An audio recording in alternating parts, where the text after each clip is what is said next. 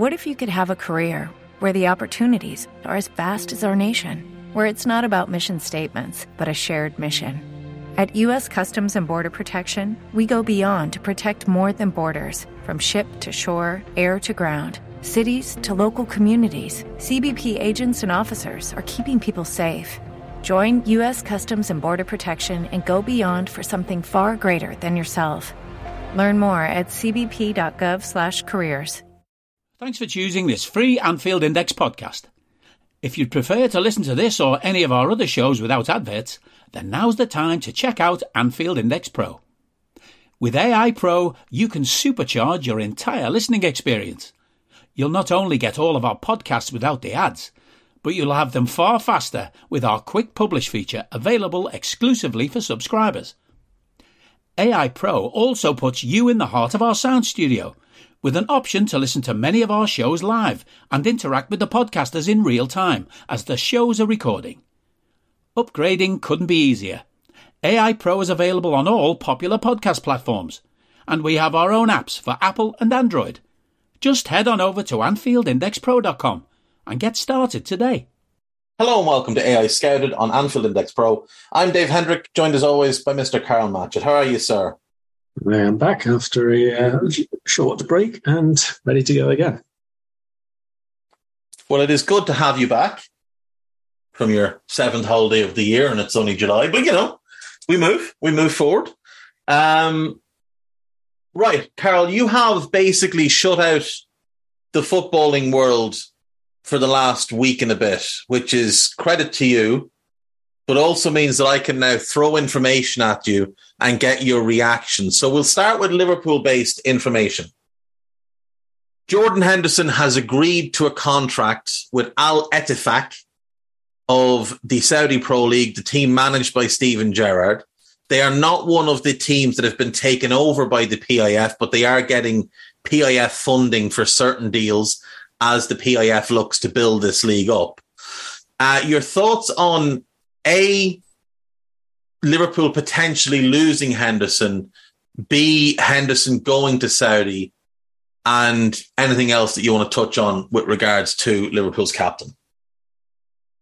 So, yeah, absolutely right. I switched off the day I was leaving and I switched nothing on until about an hour ago when we decided to do a podcast. So I've seen nothing and then done a whole bit of reading. I'm surprised Henderson is considering that kind of move, given how he's positioned himself, not as a player, as a person and as a personality, obviously. I can understand why there is some comments ranging from incredulity to outright anger in certain areas. At the same time, as a player, I can kind of understand it, to be perfectly honest. This is a equivalent of in terms of a step down, maybe someone going to MLS 6 years ago, let's say 7 years ago, and playing at a significantly lower level. I think actually even worse overall playing standard, but I mean, the equivalent of what kind of a move it is, except the money is even bigger and the league is even worse. So you can understand it from that perspective, because we've seen over the last at least 2 seasons, there has been a significant drop in the amount of output from Jordan Henderson in terms of regular performance level, actual ceiling on the performance level, and certainly how frequently he can offer that ceiling. So the move itself, not surprised. The move, him doing it, actually is a bit of a surprise for me. From a Liverpool perspective, I mean, we've been saying it for a while. We said it much more forcefully in the closing weeks of last season. Just do the whole rebuild. I didn't think Liverpool were going to do it. And to be honest, other than Saudi Arabia presenting itself as a sudden option for a lot of players, I don't think they would have. But if the opportunity is now there from a Liverpool perspective, I think you take it. I think if Jordan Henderson wants to go and there's a fee that you're happy to receive, which can be agreed, absolutely take it. I actually wouldn't have expected Liverpool to get anything for Jordan Henderson if he was to move, let's say, within the Premier League. Nothing more than 3, 5, 6, something like that million. Nothing notable anyway. So if the opportunity is there from a club perspective, I think you do it and you get this rebuild done properly. Yeah, and the other factor is you're selling him within England, and let's just say he went for, 6 million. The clubs that would be interested in him don't pay the type of wages that he's on. So he would have been taking a pay cut, meaning Liverpool would have had to make up the difference if they were happy for him to move on. So let's just say he went to, I don't know, Everton, just because they're crap. Let's say he went to Everton for 6 million and they offered him 100 grand a week, and we were like, we want this deal to go through. We then have to make up part of his wages. So in essence, we either get nothing or we end up losing a bit of money to move him on, which is why, in part, I wouldn't be against the idea of letting him go to Saudi for free, because you just clear out the wages. There's no footballing downside to getting rid of Jordan Henderson. Now, if we can get a fee, and reports suggest that they initially thought it could be done on a free, which I assume came from his camp. Liverpool have dug their heels in. They've offered something in the region of 10 million. Liverpool have said, well, we want closer to 20. My guess is it'll get done at around 14, 15, 16, something that's palatable to everybody.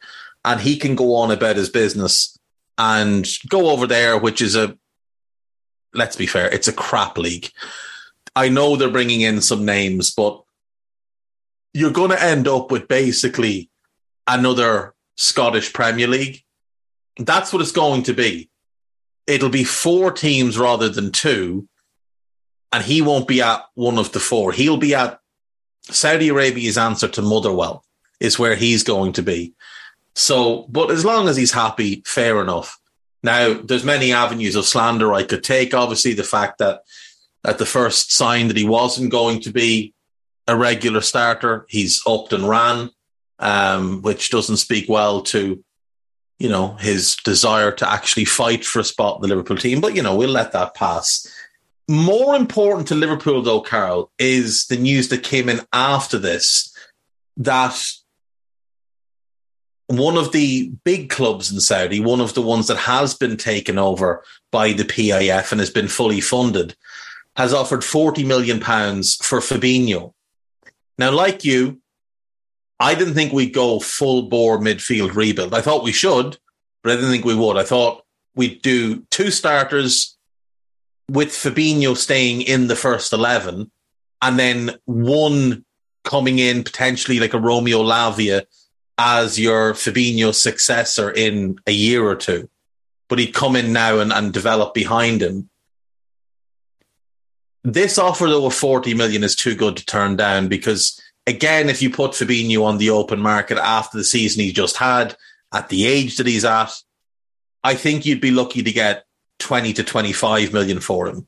So to get 40 and potentially, say, 55 for him and Henderson, who otherwise you might have been coming out with 25 for the pair of them, I just think it makes a lot of sense for us to move them on, even if it's a small hit to us in the short term in terms of bringing in a 6 who doesn't settle instantly. I still think both in the medium and long term, it's just by far the better move to move both of them on and go full bore on the midfield rebuild as things stand. Are you that person who has everything? The coolest merch and those must-have fan threads? Well, over at our Anfield Index shop, we've gone that extra mile when it comes to pimping up your Liverpool collection. From our popular range of bespoke design t-shirts, sweaters, hoodies and hats, to our signature edition mugs, prints and coasters, all provided with fast worldwide shipping. We have something for every red. We also stock official LFC merchandise and are licensed with the Premier League and UEFA to sell official iron-on shirt badges and sleeve patches. As a listener to this podcast, you can get 10% off everything with coupon code AEyePro10. Just head over to AnfieldIndex.shop or find us on Etsy by searching for Anfield Index. Yeah, 100%. The Fabinho one is, in my mind, more of a bite your hands off one. I was pretty firm on my opinion of Fabinho last season, and the upturn in team form did nothing to change my mind about his individual input. And I've seen a lot of, or I saw, I should say, a lot of input over that last month or so from quite a few people who I would have expected different of, quite a few people who I would have expected absolutely no different of, both of them saying the same sorts of thing, that he was back, that he was playing an integral role again, that he'll be back to his best next season. And personally, I think this is absolute rubbish. Fabinho is reliant in some ways on a certain type of performance and a certainly athletic ability in terms of getting the very best out of him. And absolutely nothing we saw at the end of last season suggests that that's the case. So if we were to have sold him this summer, I would have imagined nothing more than, at the very most, 20 million. Very, very most, given performance level, age, salary that people would have to pay, all of that. The bigger issue is, as we've spoken before, there's simply no market in Europe for teams who can pay that kind of money and that kind of wages. 20, 25 million, you're talking about a very, very small pool outside of the Premier League. And no matter what I think about him from a Liverpool perspective, I wouldn't have wanted to sell Fabinho to a Premier League club because, you know, as I've said before, the way Fabinho could still have played a big role for us was in those games where we were sitting in a lower block, where he could still patrol without having to be turned around and have to track back, that kind of thing. He's still very, very effective in that regard. It just doesn't fit anymore what we need him to do game to game to game to game to game to game, where we're going to dominate, where we expect to be by far the bigger, better team. So for this to come up and basically money is going to give you what you paid for him, but 5 years down the line, that's an incredible offer to be receiving, I think. And that is absolutely one I would have no hesitation in taking. I fully agree with you on Fabinho last season. I think he was so poor for so much of the season that slightly below average performances were seen as, oh, he's back. Because if you go back and look at those performances in that run-in where we shifted the shape, I don't even think he was good. I still think he was average to below average. And there's a moment I always go back to, which is the Fulham game, where João Palhinha, in the space of about 3 minutes, just runs by him with the ball 2 or 3 times. And João Palhinha is not somebody who's noted for his ability to drive from midfield with the ball. He's not a particularly quick player. And yet with the ball, he didn't just run past Fabinho. He then ran away from Fabinho as Fab tried to turn and go after him. So you're still very much struggling with foot speed. And I've seen people say, oh, you put runners around him in midfield and he'll be fine. Put legs around him and he'll be okay. But that means you're carrying him. Others are having to do his work for him. We've seen the effects on Fabinho of having to do other players' work. Look what it's done to him. He was a corpse at 28 years of age. And it wasn't just this past season, because he ended the previous season in really poor form as well. It's a good 15 months of this. And it is just time to say, thank you for everything. You have been a transcendent player for us. You have been amazing. You were one of the very best in the world at what you do when you were at your best. But the best of luck in your future endeavours. Enjoy life in Saudi. And move him on and have no second thoughts about it. I don't think there's, a footballing reason to keep Fab, other than if you were bringing in, say, a Romeo Lavia, it might be nice to have a Fabinho to kind of help him bed in.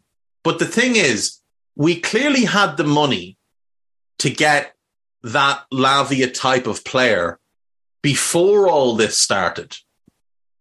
And we clearly wanted one more midfielder in before the Henderson and Fabinho stuff started. So with Fab going, we need 2 in, because we don't need to replace Henderson. He's already been replaced by Dominic, by Alexis. He wasn't going to be a starter, and his minutes as a squad player can just be taken up by the likes of Curtis Jones, by the likes of Stefan Bajcetic, by the fact that Dominic and Alexis should play more than other players that played in midfield last year anyway. So I don't see much need to keep either of them.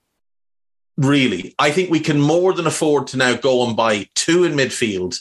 One that comes in and starts day one, is ready-made to slot in, and one that can either be a young player like a Lavia or someone along the lines of a Tyler Adams or Manu Kone type who's not necessarily a pure six, but could be converted or, could be used in that way, but could also fill in elsewhere. Adams could be a Trent backup. He could also play right back in a standard back four. Kone obviously could play, I think he could play the Trent role, not in terms of the passing, but just in terms of that dynamic shift from covering right back to being in midfield. I think he can do that as well. I think the best thing we can do is move on these two lads. And there has also been some rumours, and this would be the final piece then of the complete midfield rebuild. There's been some talk of Thiago and a move back to Barcelona, which I would imagine would be very appealing to him and to his family. Would you take 15 million for Thiago if you were certain that Liverpool could then bring in three midfielders? One to start, one to be the backup six, and then another maybe young prospect type or a versatile type. Andre from Fluminense has been linked. Maxence Caqueret's name's been thrown about. Someone like that maybe that comes in to replace Thiago, isn't a starter, but offers versatility and depth as both an 8 and potentially in the double pivot. Yes. I think Thiago, we spoke about it again at the end of last season, and while neither of us as a player would like to sell him, not in the same way as Fabinho, for example, there's no decimation of talent, let's say, of the game that he has. It's much more a case of he costs us more than he gives us because of his availability. And that is not really going to change. So yes, if we're being paid, to be honest, even 10 million, I would definitely sell him. If it's a case of Barcelona being the club in for him, I can tell you it's very, very unlikely we're going to get 10 or 15 million unless they happen to have magically pulled some more economic levers while I've not been paying attention over the last week or so. Because they are broke. Yeah, last things that I was I don't know, apologies if this is now broken in the news or whatever, but last thing I heard from before I left was that basically their FFP application to UEFA is going to be turned down because they're not seeing the things that La Liga have allowed as being also considered in their own version of FFP, basically. So there's still lots of work to be done for Barcelona to spend any kind of money whatsoever. So I don't see that we're going to be getting that kind of a fee from them for Thiago. Right, let me float this to you. Thiago for Frank Kessie, straight swap. Yes or no? Yes. You do that? Absolutely, 100%. Okay. I think that could be in play. It's something that's been in the ether for a while, that Frank Kessie would like out of Barcelona, that Barca would like to move him on. Yeah. He is a player that we've definitely looked at in the past. He's a player that could make a lot of sense for us to bring in right now, because he's got that versatility to play a number of different roles.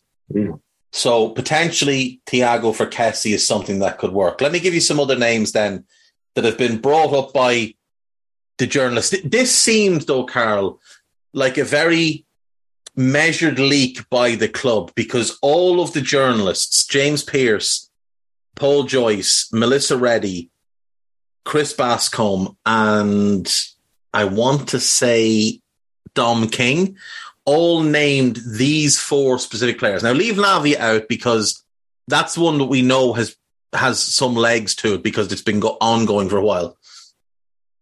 Ryan Gravenberch, to me, doesn't make a whole lot of sense for us, given what we've already done and given what we now need.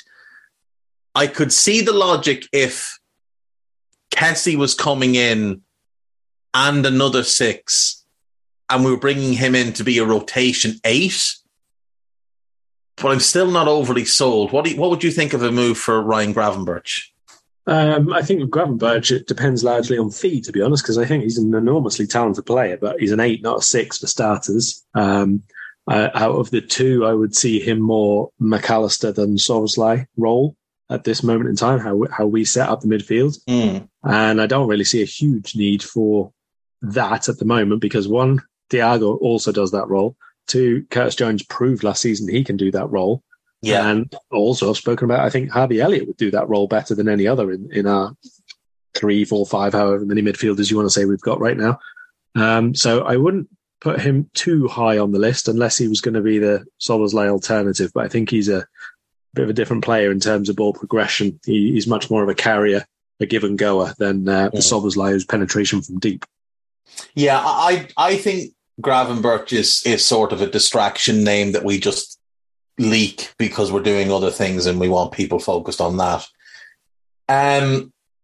Sofian Amrabat, if we were to sign him and Lavia, would that make sense to you? Yeah, 100%. If Fabinho goes, those two are probably the two who make most sense out of the players who have been heavily, widely or repetitively linked with us, in my opinion. Because Amrabat is a plug and play right now. He's not elite in terms of his technical ability, maybe, but he's exceptional in terms of positional play, mentality, consistency, diligence, everything that you want basically for a shithouse number 6 defensive midfielder to do whatever is needed to stop teams scoring. You can name him for that. He's also progressive enough to fill in as an 8 at times if you need him to, if you want a slightly more, let's say, Ginny type of 8. Robust. Yeah, exactly. If you want a more robust midfield, 2 out of the 3 to be a bit more, holding minded, you can play the Lavia as the 6 and Amrabat ahead of him, and he gives him a bit of extra support in there as well. And Lavia, meanwhile, as we've said a bunch of times, great to have now, but you don't want him playing every game now. So you work on him, you bring him in at the right times, you give him opportunities, and you wait until he gets a lot better. And by that point, I think both of us would suggest that he has the potential to be a lot better than Amrabat over the longer term, obviously. So those two make the most sense price-wise, age dovetailing-wise, and what they would offer now and, let's say, 3 years from now. Right, and then the final name is Calvin Phillips. Now, honestly, I would definitely have taken him from Leeds. I know he's had a bad year at City, but I've seen people just outright dismiss the idea as if he's garbage, and he's clearly not. He's clearly a very good player. I know he missed most of the season with a shoulder injury, but that injury was not a new injury. That's something that he had for years, that he didn't get treated properly when he was at Leeds, that he played through for like 2 full seasons, and finally it needed to be fixed. And it's now fixed, so I wouldn't worry about that. The previous season, his last year at Leeds, he did miss a chunk of time with a hamstring injury. But that's really the only major injury he's had in his career, is that one hamstring injury. Others have said, well, he's the Pep said he was fat and all this kind of stuff. The lad played under Bielsa. You're not playing under Bielsa unless you're incredibly fit. I don't think they would sell to us. And I don't think we'd go for him because of where he is. But if he was still at Leeds, for example, I would definitely take Calvin Phillips and Romeo Lavia.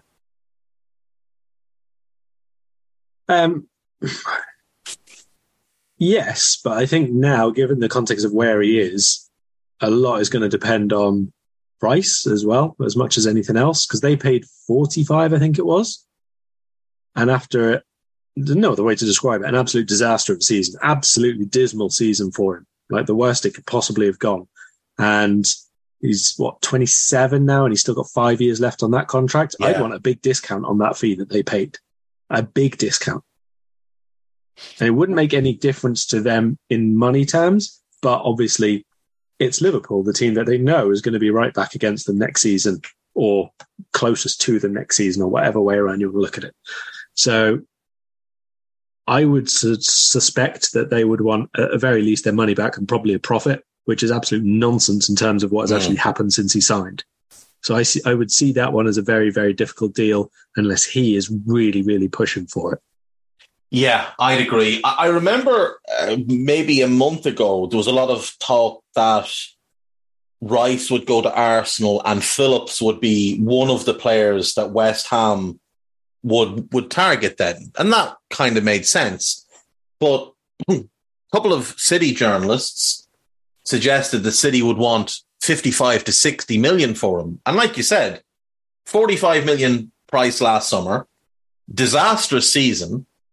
Manager has made not one, but two fairly harsh statements about him in the press. There's also been some suggestion that Pep is not overly enamored with his technical ability. So he clearly doesn't rate him all that highly. And he's got a long-term contract, which you're stuck paying if he stays there. So like you, I would be saying, 25 to 30 million, the similar type of fee that you'd be looking at for Amrabat would be where I'd want to get with that one. Another name that's starting to emerge, and Karl, I am completely sold on this idea. I don't know where this is going. Is Czech Doucouré of Crystal Palace, who we talked about multiple times before he went to Palace. And Palace nabbed him for, I believe, 21 million. Now, the Lens version of Czech Doucouré was almost a bigger, stronger, quicker, more powerful, more robust, more resilient version of Naby Keita, crossed with a Fabinho type of ball winner. That he could do that sitting job that Fab does, or he could do the kind of roving ball winning thing that Naby did really well. And on the ball, while not as technically sound as Naby, he showed good ball carrying, good progression. He went to Palace. He was their best player last season, but they put him in a box and didn't really allow him to explore what he was capable of, because they played a conservative style of football under Vieira and then Hodgson. They put him in midfields with, some weeks he was playing in there with Jeffrey Schlupp and Ebieze, who Ebieze is a great player. Schlupp he's solid, but he's not tremendous. But they're both attack-minded players. So he was having to just sit and hold the midfield by himself. I think if you put him into our midfield, next to Trent in that double pivot, I think he would be absolutely incredible. I think defensively, he is a monstrous proposition for teams to try and get past, because he's so aggressive. He's so diligent. He just doesn't give up on things. He harries and he harries and he harries and he puts his feet in and his legs seem to extend a bit like Fab. And then when he gets the ball, he's very comfortable turning under pressure, very comfortable carrying. He's a good passer, especially short and medium distance. Long range passing is something he should probably just give up on. But I think Czech Doucouré would tick all the boxes. Now, he's 23, he'll be 24 in January. So age-wise, he fits exactly what we're doing. They'd want a hefty profit, I'd imagine, but that's fine. He's proven in the league.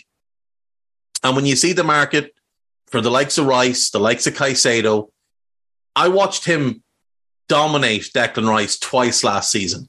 And I watched him dominate our midfield at Anfield last season. I think he makes a lot of sense. Now, he'd need to be one of two, because you need depth, and also there's the AFCON factor, because he will go with Mali. But Czech Doucouré to me is somebody, if we could get him, if he was the one that landed, and you were looking at, a midfield three of Dominic, him and Alexis, or the four with Trent joining in, I think that's as good as basically anyone's putting out in the Premier League on a week-to-week basis. I'm a huge fan of him. I think he's much more ball winner than ball carrier or distributor, to be honest. He's decent in terms of passing range and opening himself up and quick releases, and he moves very quickly off the ball as well, which I think is really important. I compare him playing style-wise to Idrissa Gana Gueye, let's say, in his better times. First time around at Everton, Villa, PSG when he went, that sort of thing.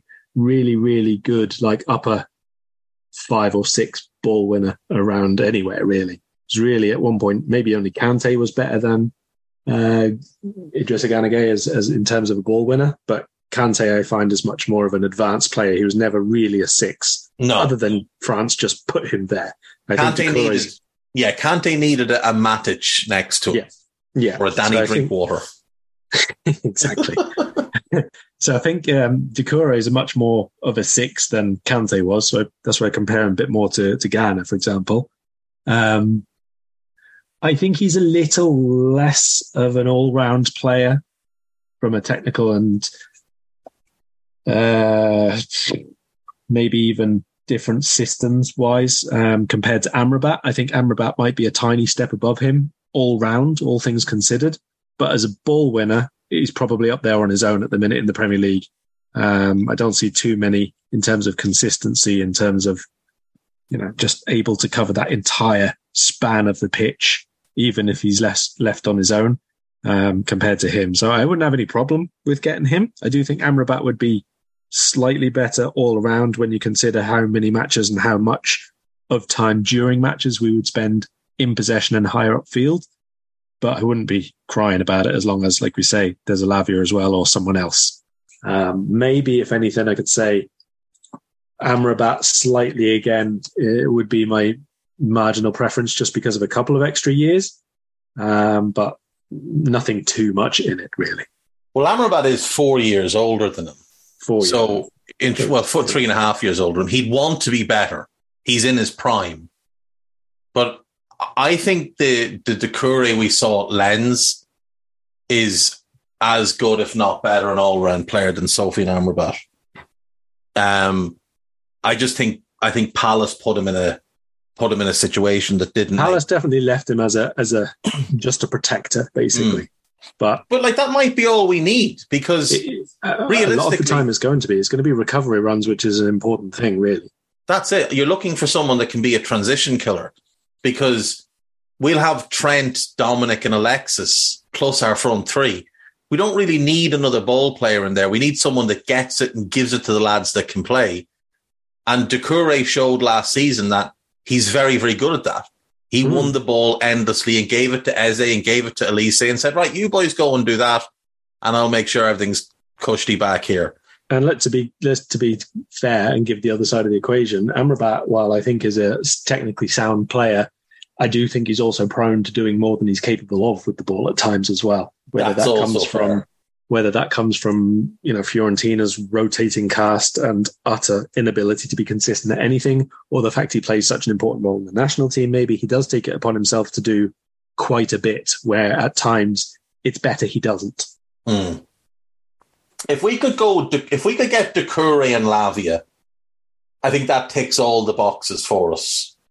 But if it's Doucouré and a Tyler Adams, I'd be very happy with that. If it was Doucouré and Manu Kone, I'd be very happy with that. I think we've got good options. There's some people have tried to say, there's not many good sixes around. I don't think that's the case. I think there's a lot of good sixes around if you're willing to pay the money. Now, another name that's been floated is Paulinho at Fulham. Now, I think he's a good player. And at 35 million, if we could get him and a Lavia, I'd be interested. But Fulham are quoting teams 60 plus. He's 28. They paid, I think, 17 or 18 for him last summer. Paulinho, to me, would be too expensive given his age, but I do like the idea of him as a player. Yeah, I mean, I think Fulham are doing this exactly right. If there is interest in him and you can get that kind of money or a bit less for him, do it, because you can go out and get one of the other replacements and try and do the same thing again. If you're not going to get that amount of money, no point in selling him, and you keep him because he's brilliant for them. He is. I wouldn't be selling him if I was Fulham for a marginal profit, let's put it that way. No, I wouldn't either. And look, it just goes to show we didn't sign anybody last summer because apparently the right midfielder just wasn't out there. But Paulinho moved for, somewhere around 20 million. Doucouré moved for somewhere around 20 million. Boubacar Kamara went for free. Like, these are players that we should have been buying last summer. Now, if we want to sign any of them, because Kamara is another one, I think, who would fit really well as a Fabinho replacement, they're going to cost 50 plus in all likelihood, which, is our own fault, but is needed. And we do need to do this rebuild, and it needs to be done properly. So we need one. When Fabinho goes, we'll need two. And if Thiago were to go, and I don't think he will, I think he'll stay for another year, then we'd need three. I think we might just be better off, because you're right about Barca. Like, they're not coming up with any money. If they do, it's going to be £1 million this summer, £1 million in January, £1 million next summer, £1 million it'll be a nightmare trying to get money out of them. They still owe Manchester City 40 million from the Ferran Torres deal that was meant to be paid already, and they still haven't paid it. So I wouldn't trust them as far as I could throw them. Let's change gears then. We have some questions that Andy Wales sent in just before you went away. Or I think it was the day you went away. So he has some scenarios, 3 scenarios. Hello, I'm here to annoy you. I'm here to annoy you into listening to more of me and more of others on EPL Index. We don't just have the Anfield Index stuff. We've got EPL Index as well, which covers the entirety of the Premier League. And we have 3 podcasts and a whole bunch of really good writing on EPLindex.com.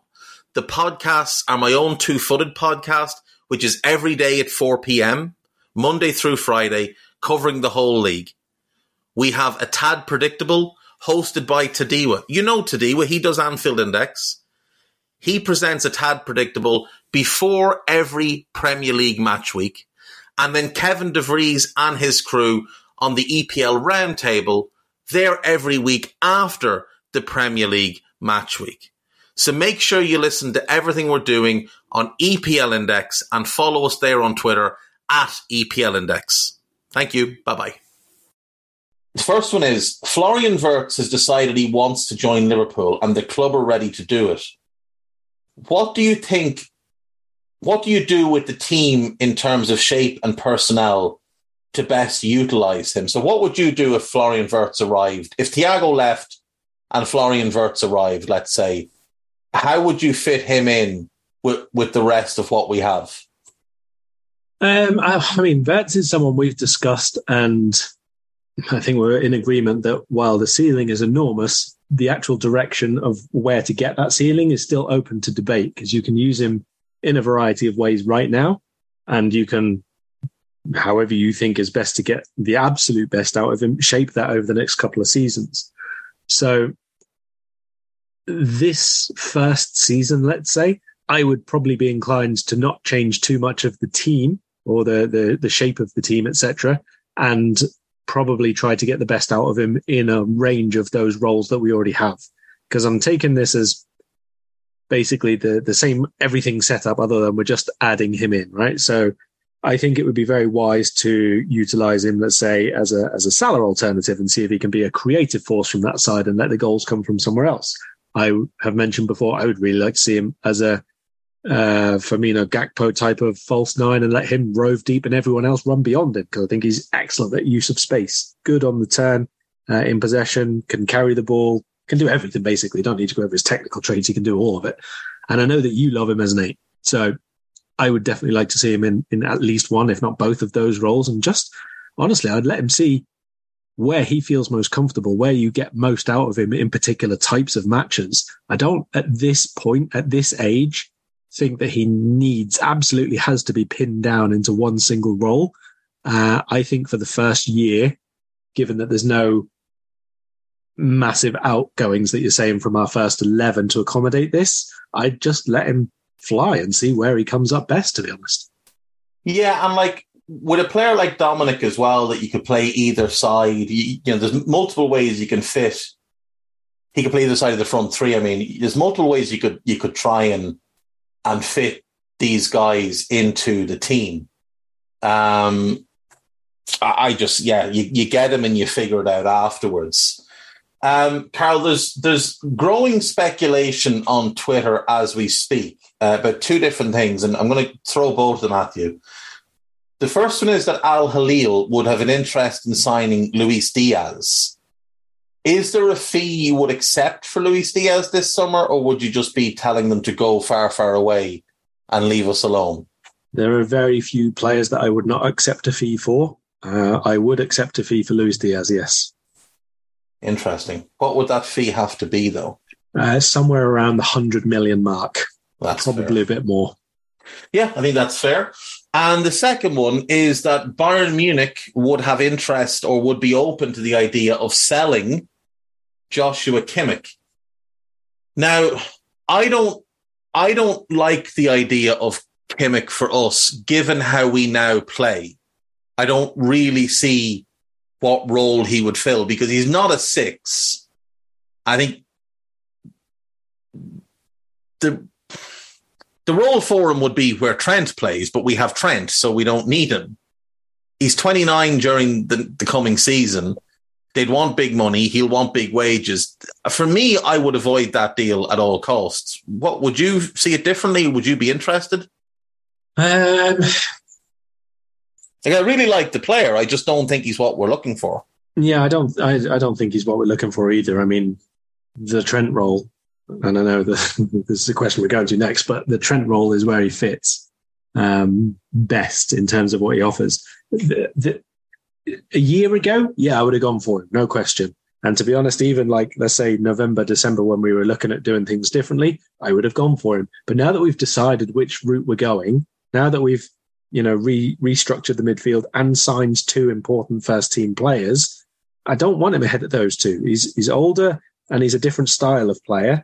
And you don't need to really go readjusting that just because someone does become available on the market. I want much more of a ferocious ball winner as the 6 than Kimmich is able to be. Yeah. That's just not in question. There's no doubt in his technical ability and all the rest of it, and his leadership and his mentality and his winning ability and all the rest of it. But now that we've got those 2 midfielders, Szoboszlai and McAllister, I wanted a much more aggressive box-to-box, defensive-minded, right-sided player. Now that we've not got that, you can't again go without an absolutely elite ball winner.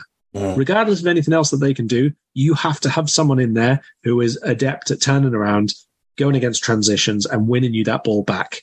Because the only other ball winner, and I mean proper ball winner, I don't know McAllister will challenge and will work hard and blah, blah, blah, but the actual only other tackler we've got in there now is Trent.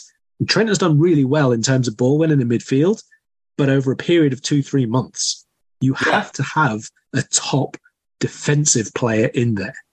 And Trent also gambles a lot when he goes to try and win the ball. Like he's super aggressive at it. Very high risk, very, very high reward, because then he's the wrong side of 2 other midfielders when he wins it. But exactly. You have to have that recovery. You have to have that monster in there. And like, we're not going to get Caicedo. We've been priced out of that, which is unfortunate, but it is what it is. I think if we were only looking for one, maybe we'd look at Caicedo. And he's obviously brilliant, but the fact that we need 2, that's again where I think someone like Doucouré just fits. Someone that can give Trent that license to be super aggressive and take those gambles, knowing that, well, if they get by him, their chances of getting by Doucouré are limited. Because the other good thing about Doucouré is he's not afraid to take a yellow card. And he plays well on a yellow card, which is one of the things we always lauded about Fab. Yeah. So he knows how to walk that line between, playing on a yellow and finding himself heading down the touchline or the tunnel early. The one devil's advocate version of this I will give you, right? Because they've come up at the same time and we're talking about how they can be incorporated. If Kimmich was to come in, I could see it working-ish. No, yeah, I could see it working. If he was the right-sided 8 who does that more defensive, filling in, box-to-box sort of conduit who links things together, Szoboszlai left side of the forward line and Diaz is sold for that big money. Yeah. That would work. As a reshuffle and the whole lot is already known in advance, let's say, by the people behind the scenes, that works. Yeah, Kimmich in that right-sided 8 role would be incredible. Like, he would be phenomenal. Other than Fede Valverde, he's probably the best suited player you could find for it. My other little doubt is, why would Bayern be open to selling a guy who's viewed as like a future captain of the club, who's been there a long time, who's up until the last week or so largely been viewed as untouchable? Do they see signs of a decline? Is that what it is? I mean, I haven't seen huge signs of decline in him. Now, I didn't watch a whole ton of Bayern last year. He's got 2 years left in his contract. So is it his agent suggesting that, he wants a new contract, blah, blah, blah? Is it Bayern maybe not wanting to extend a player who'll be 30 years of age when this contract expires, and therefore a new contract would take him well into his 30s? I would want to know why Bayern are willing to sell, because generally when Bayern let one of their core pieces go, it's because they believe they've gotten their best years. Now, I think Thiago's been very good for us, but obviously the injuries have been a huge factor as well. We've gotten value for money from him, but we got him very cheap. Kimmich wouldn't be cheap with 2 years left on his deal. They'd probably want 50, 60 million. Yeah, I would imagine so. It's not going to be a cheap one, that's for sure. I mean, you go back, couple of seasons, 3 seasons probably now, and you're looking at Goretzka and Kimmich being an unbelievable partnership after Thiago and Kimmich. And maybe it's just the fact he wants a new sort of challenge, if you like. A few of their longer term players just don't leave. They keep them. There is no turnover there of a core. And maybe it's just a case that he's decided he wants to leave and they feel that's an opportunity to do so. You think of people like how long Muller was there, how long Neuer's been there, that kind of thing. Sometimes you do just need a slight refresh, and maybe Tuchel coming in wants his own type of midfielder, and then maybe that's just the case. But I don't see that he fits anywhere for us with the team as it is, other than that right-sided role, personally. Yeah, and Dominic going to the left of the front three, which again I wouldn't be against seeing that, but I would rather we just keep Diaz, keep Dominic as the right side at 8, and go and get that monstrous ball winner. I just had a quick look there at the Diaz chat, and 50 million euro is flying around. Oh, that's nonsense. I wouldn't even send his boots for that. No, I don't even think we'd pick up the phone, other than to tell them to go away. Right, scenario 2 from Andy. Trent is ruled out for at least 6 months. What do you do with the shape and tactics to deal with his absence? I think the obvious thing is you just go back to 4-3-3 and Joe Gomez slots in at right back. I think that's pretty much the only thing we could do as currently constituted. Now, Gomez is obviously a good player when he's on, but he hasn't been particularly good for since he came back from the injury. And it's not just that you'd be making that one change. It's not just Joe in for Trent and you're moving back to the 4-3-3. You've also then got the factor of if you bring in a left-sided centre-back, are they now the left-back in a back four, or is Andy Robertson back into the team? Because do you really want 2 centre-backs as your full-backs? I don't think you do. So Robertson's going to have to come back in, so you're making 2 changes. So it's not ideal. The other alternative is maybe if Conor Bradley shows signs that he's ready to contribute, maybe he would play right-back. Again, it's questionable whether he's right or not. Yeah, and I mean, look, a lot of this is going to depend on midfield stuff, basically, because if we're saying, like, let's say for the opening game of the season, obviously the transfer window's open. If we're saying the squad stays as it is and the transfer window's shut when this injury happens, then I think there are a couple of ways you could try and go through some games, some months maybe, play in a similar sort of way. We've spoken before that maybe Stefan Bajcetic has that capacity to fill in that role, and we can see him there. I think there are games, there are reasons you could do Jordan Henderson playing that role. How would he do that him in Saudi Arabia? Don't even consider it. He's gone. Don't take it away. This is what I mean. If you've been away a week, don't take it away from that. If he's gone, then so is Fabinho, right? Yeah. So let's just assume it doesn't matter who. Somebody is in as number 6, right? But the rest of it, if it's all still the same, I'd be inclined to put Thiago next to whoever the number 6 is, so that you have got, in the absence of Trent's passing range, another central midfielder in there who can play, who can progress the ball, who can pick out runners, that kind of thing. That requires Thiago to be fit for a run of months. So I do think if there is no Trent swap, let's say, by like saying Bajcetic plays the exact same role, then you have to just have a more solid right back and Thiago into midfield for me and go to a 4-2-3-1. Yeah, I mean, you could do the box shape with Thiago next to that ball winner, if that ball winner is comfortable enough to drop into centre-back out of possession rather. So Ibu stays kind of right back. Virgil goes centre-back next to, let's say it's Amrabat or Doucouré. Doucouré has experience playing centre-back for Lens. Not huge experience, but he's played there. So he could drop in out of possession and play that centre-back spot. Now, it leaves Thiago as the 6, which isn't ideal, but for all the defending that you'll do, maybe you get away with it. The other option, obviously, like you said, is Bajcetic, who I think could do the hybrid role as Trent does it, not to the same level, but I think he'd be comfortable enough dropping into right back out of possession. And he's certainly got some talent on the ball. There's no doubt about that, and he backs himself. And he was a centre back, so he can certainly drop in there. So he can drop in there. So yes, I mean, you would definitely, between the two Spaniards, between Bajcetic and Thiago, I think you'd probably muddle through.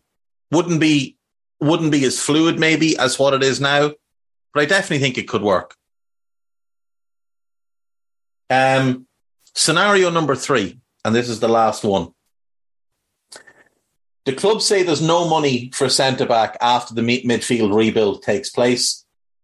So if you want a new one, the money will have to come from sales. There's an offer of 7.5 million for Phillips, 10.5 million for Matip, and 30 million for Joe Gomez. Who do you sell and who do you replace them with? So I'm guessing you're not going to sell all of them, because then you'd need to bring in at least 2. So would you sell, say, Matip and Phillips, or would you sell Gomez? I don't need a VPN. I've got nothing to hide. This is what I used to tell myself before I hooked up with LibertyShield.com. Not only is my home internet now fully encrypted, but I can now access all the websites I want, whenever I want, and do so from absolutely anywhere. As a Liverpool fan, I love to know I can now watch every match, regardless of whether it's on UK TV or not. My Liberty Shield VPN makes sure nothing is blocked and guarantees me super fast streaming speed throughout that match. You can get connected right now with their software package, which includes a 48-hour no-obligation free trial and instant access to their apps for Apple, Android, Fire TV, PC, Mac, and Android TV.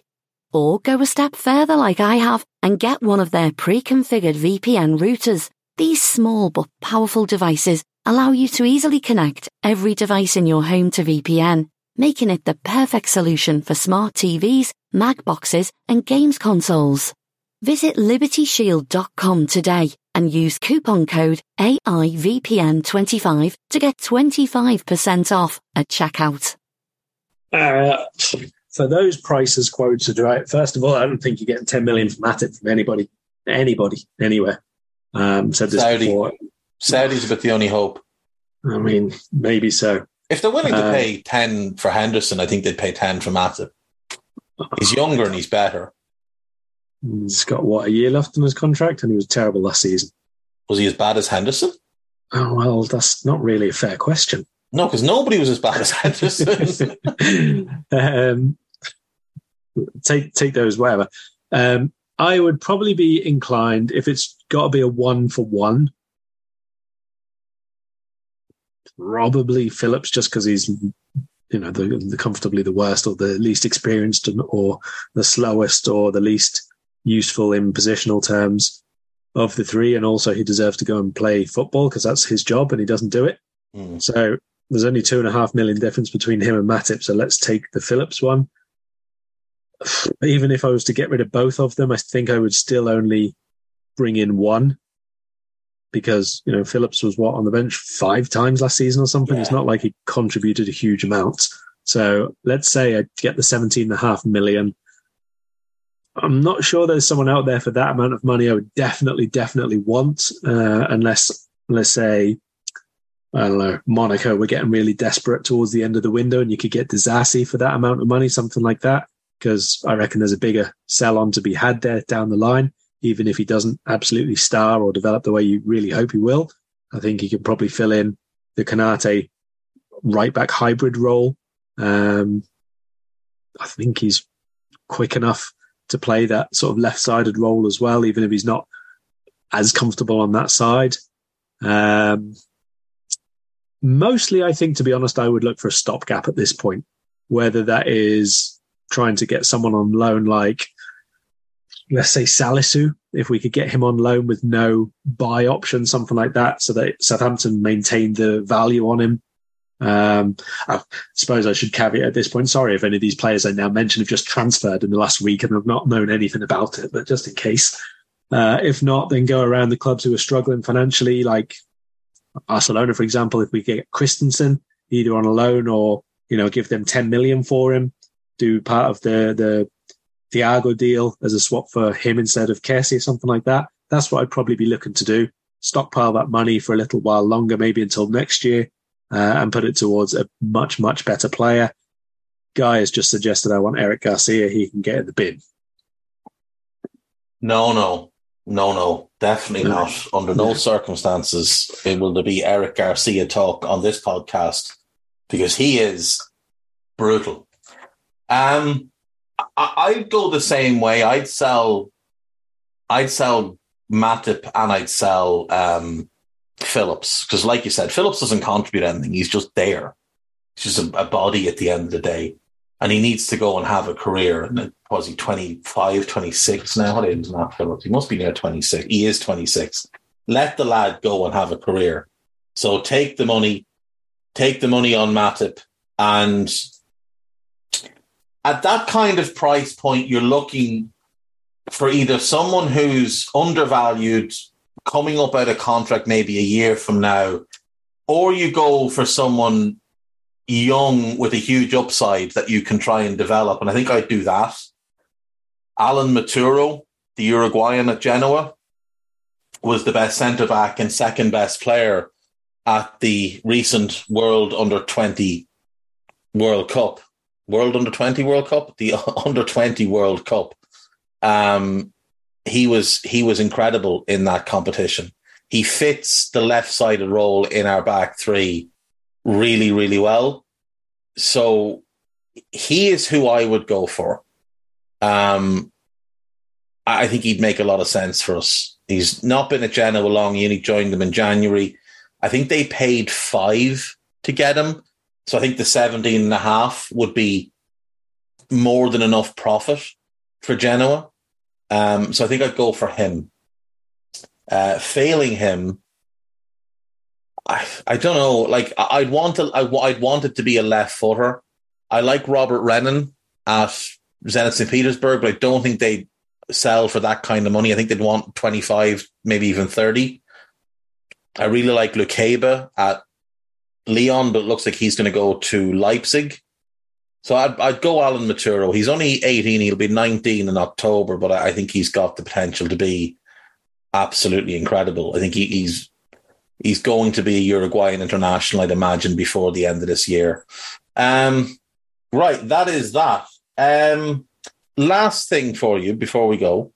Manchester United have today agreed a fee of 44 million-ish plus some add-ons, pounds sterling, that is, for Andre Onana, who obviously joined Inter last season on a free. United fans are very excited by this, Karl, because they've seen compilations of him and his passing ability and how comfortable he is with the ball at his feet.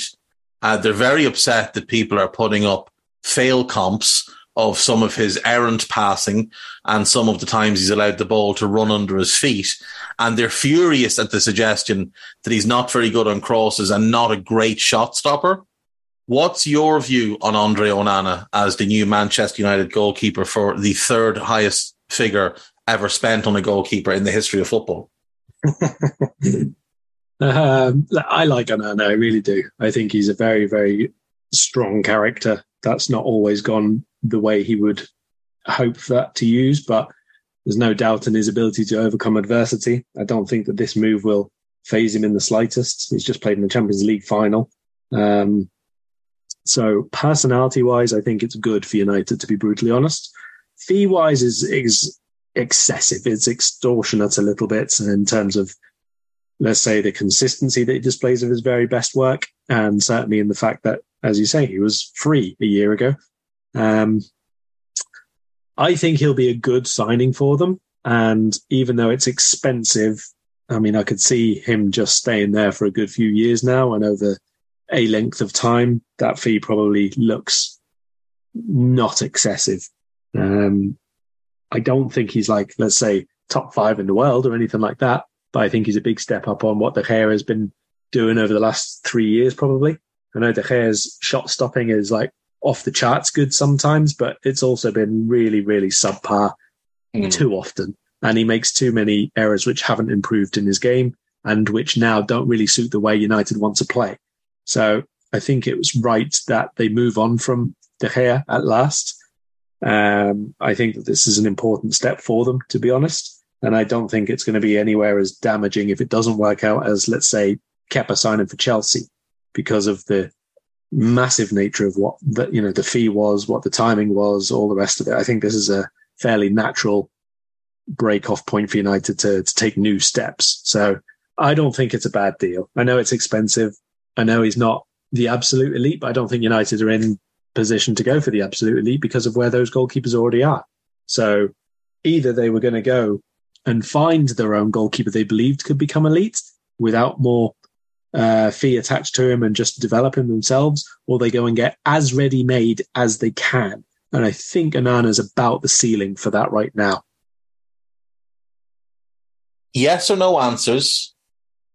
Is Andre Onana better than Ederson?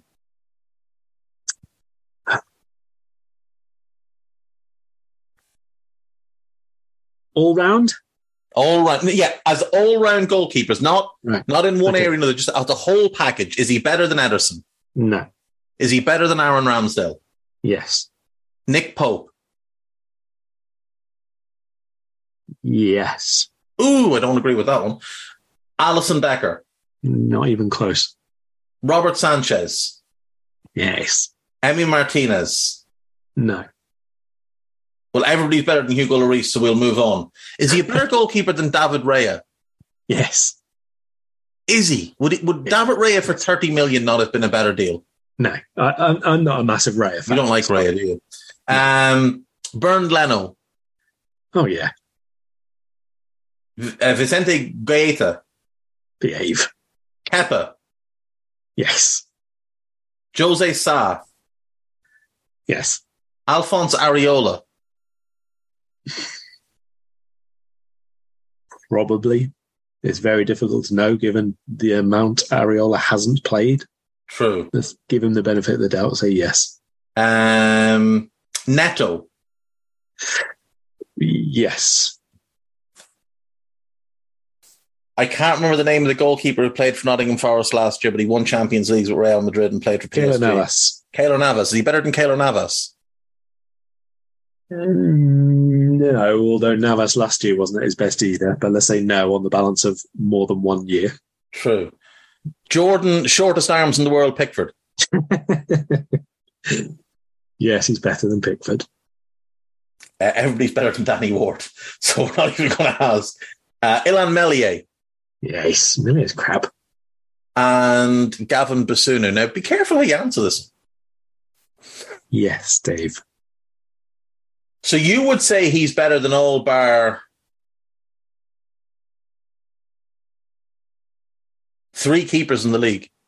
Yeah, I don't think there's that many good goalkeepers in the Premier League at the minute. Neither do I. But you'd have him fourth behind Alisson, Ederson, and Emi Martinez in whatever order you want to put. Well, Alisson, and then whichever order you want to put the other 2 in. Yeah, probably that exact order you've said it, to be fair.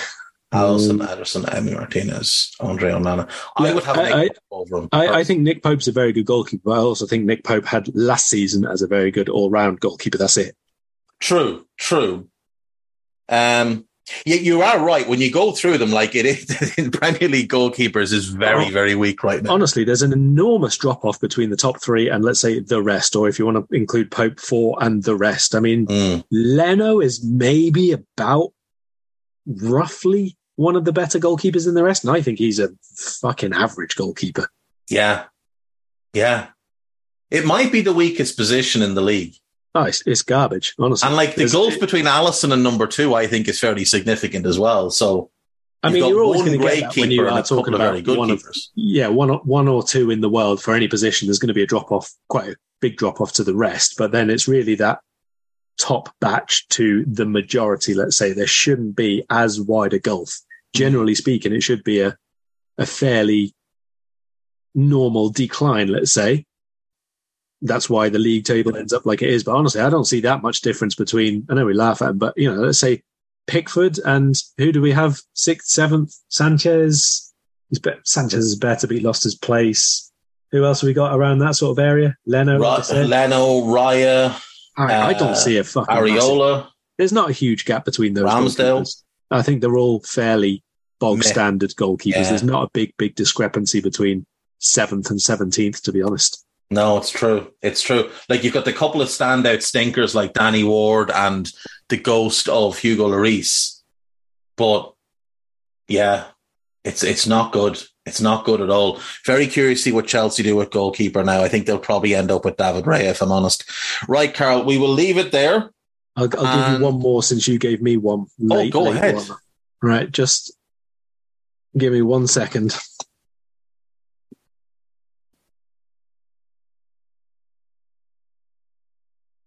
You may have seen this. It's just come up now. Wes Fofana has had ACL reconstruction surgery again. Yeah.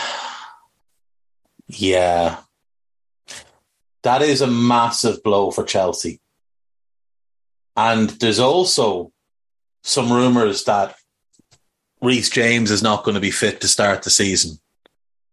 That he's quite a bit behind and has picked up something else injury-wise. So Fofana's a huge blow. I genuinely, when he went to Leicester, I thought they had gotten themselves an absolute monster. And then he had the horrible ankle injury and now an ACL tear. Like, it's really unfortunate.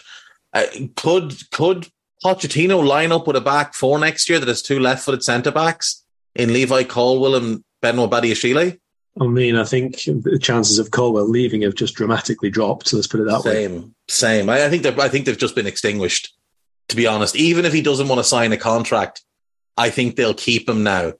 Because your other options are Thiago Silva, who can't run, Trevoh Chalobah, who I do like, but I think he's a centre-back in a back 3. I don't really like him as a centre-back in a back 4. Maybe they'll dip into the market again, which, would be a very Chelsea thing to do. But it's horrible for the player. I don't care about Chelsea. Like, the more injuries Chelsea have, the better it is for us because it's one less team to worry about. But Wes Fofana is 22 years of age. He'll turn 23 in December. And this is now the second major knee injury. The third major injuries had, the second major knee injuries had, because obviously the one that cost him half of last season as well. That's horrible. Genuinely horrible for the lad. He's so talented as well. When him and Saliba were together at St Etienne, they both obviously had enormous potential. But as a pure defender, I thought Fofana definitely had the higher ceiling. Maybe he comes back and he's okay. He's not someone that hugely relies on pace. So if he loses a little bit, I don't think it'll matter. But it's so unfortunate for him. He's so talented. Shame. Absolute shame. Right. Now we'll leave it there on a low note. Is there any, have you started back to work yet? No. When are you back? Just came back from the Good People's podcast listening. Well, there you go. Right. Well, Karl will be back to work at some point, so make sure you're following him on Twitter at Karl Matchett to catch up on all the latest. both in the world of football and Formula E. Follow Guy Drinkle at Guy Drinkle, and just don't follow me because it's just such a pain in the hole. I'll talk to you all soon, and so will Karl. Best of luck. Bye-bye. We hope you enjoyed listening to this Anfield Index show. Please be sure to subscribe to our channel so future podcasts find their way to your device automatically. There's nothing quite like fan engagement, and we'd love to know what you think of anything discussed on this show. The best way to get in touch is over on our free Discord community, where both podcasters and listeners debate the hottest LFC topics 24/7. Sign up free now at AnfieldIndex.com/Discord. You won't regret it. You can also follow us on Twitter at Anfield Index and find us on Facebook by searching for Anfield Index. Oh, and before you go, we'd love it if you could leave us a 5-star review on your favourite podcast app. It only takes a couple of seconds, and it means the world to the people who create these free shows. Sports Social Podcast Network.